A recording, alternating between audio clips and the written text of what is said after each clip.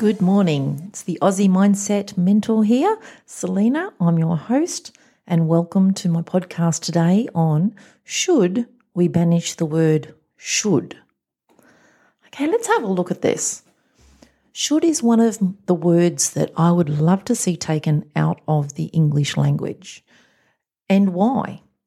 Well, let's have a look. There's a few different ways it can be used. The first one is it could be about yourself. Oh, I should have done that. Or it could be about someone else. You should have done that. Or you should have done it this way. And then it could be it shouldn't be like that. Or the government should have done A, B, C. When you listen to all of those sentences, there's one thing that they have in common. Can you hear it? Should is judgmental. So the bottom line, if you're using the word should, you have an opinion that you are putting on someone else, or if you're using the word should on yourself, you are imposing someone else's opinion on you. So let's say you use the word should with other people. Let's start there. And this could be as a boss, it could be as a parent. It's just a word in the language, right? It's something we take for granted and most of us don't realize we're doing it. Let's consider the experience of the other person if you are someone who uses the word should with others. Now, I just want to say right now, I get that it is not your intention to have people experience what I'm about to go through, but it doesn't change the fact that people will experience all these emotions that I'm about to talk about, whether or not they're conscious of them. They will perceive or experience a threat.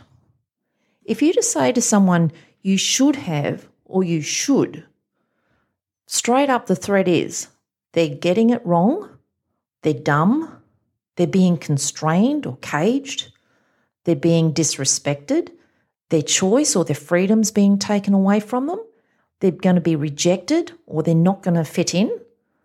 You don't intend it, but this is the experience people will be left with when you use it on them. So you can see straight up with children, like in the beginning, it might be effective to have things work in the moment. But let's look long term. Long term, you're going to be facing resentment, rebellion, or withdrawal. And if we have a look around today at some places where things just aren't effective, aren't really working, please don't take this as a blame. It's not about, oh my gosh, I did it wrong. That would be more of the should, and we'll talk about that in a moment. That'll be where you're judging yourself. Okay, we all do our best. But the word should, it's so easy to take out of our language and it will change how we occur and our effectiveness. It's just a word. You could just pop it straight out. Clearly, we don't want to have people and relationships, long-term relationships, end with resentment, rebellion, or withdrawal. When we use the word should with others, the bottom line is that's where it's going.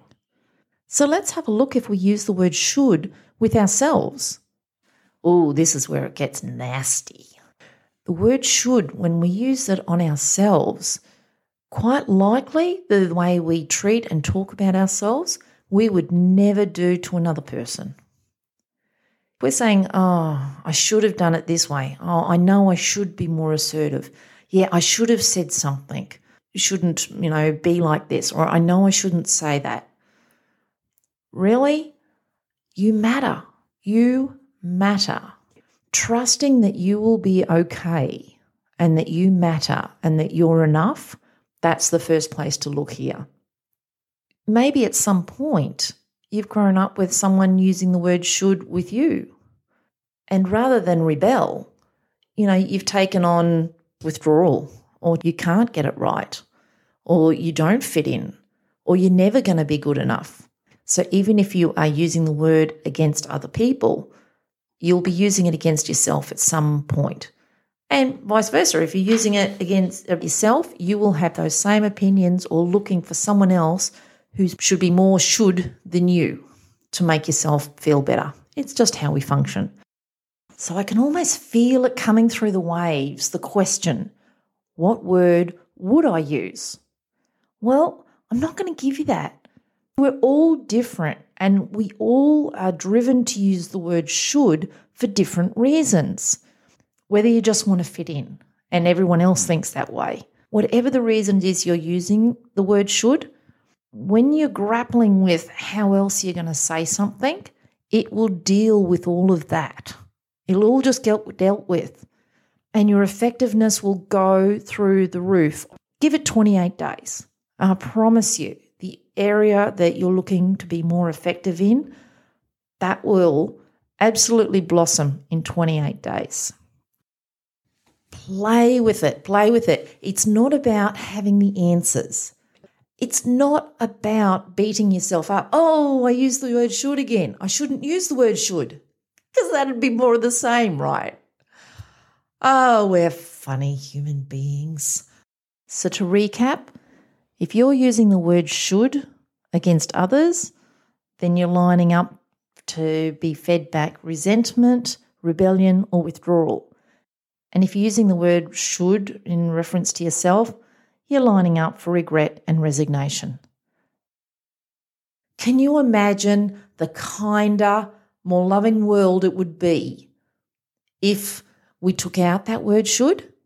Please join me in creating that kinder world. Have a wonderful day, everyone.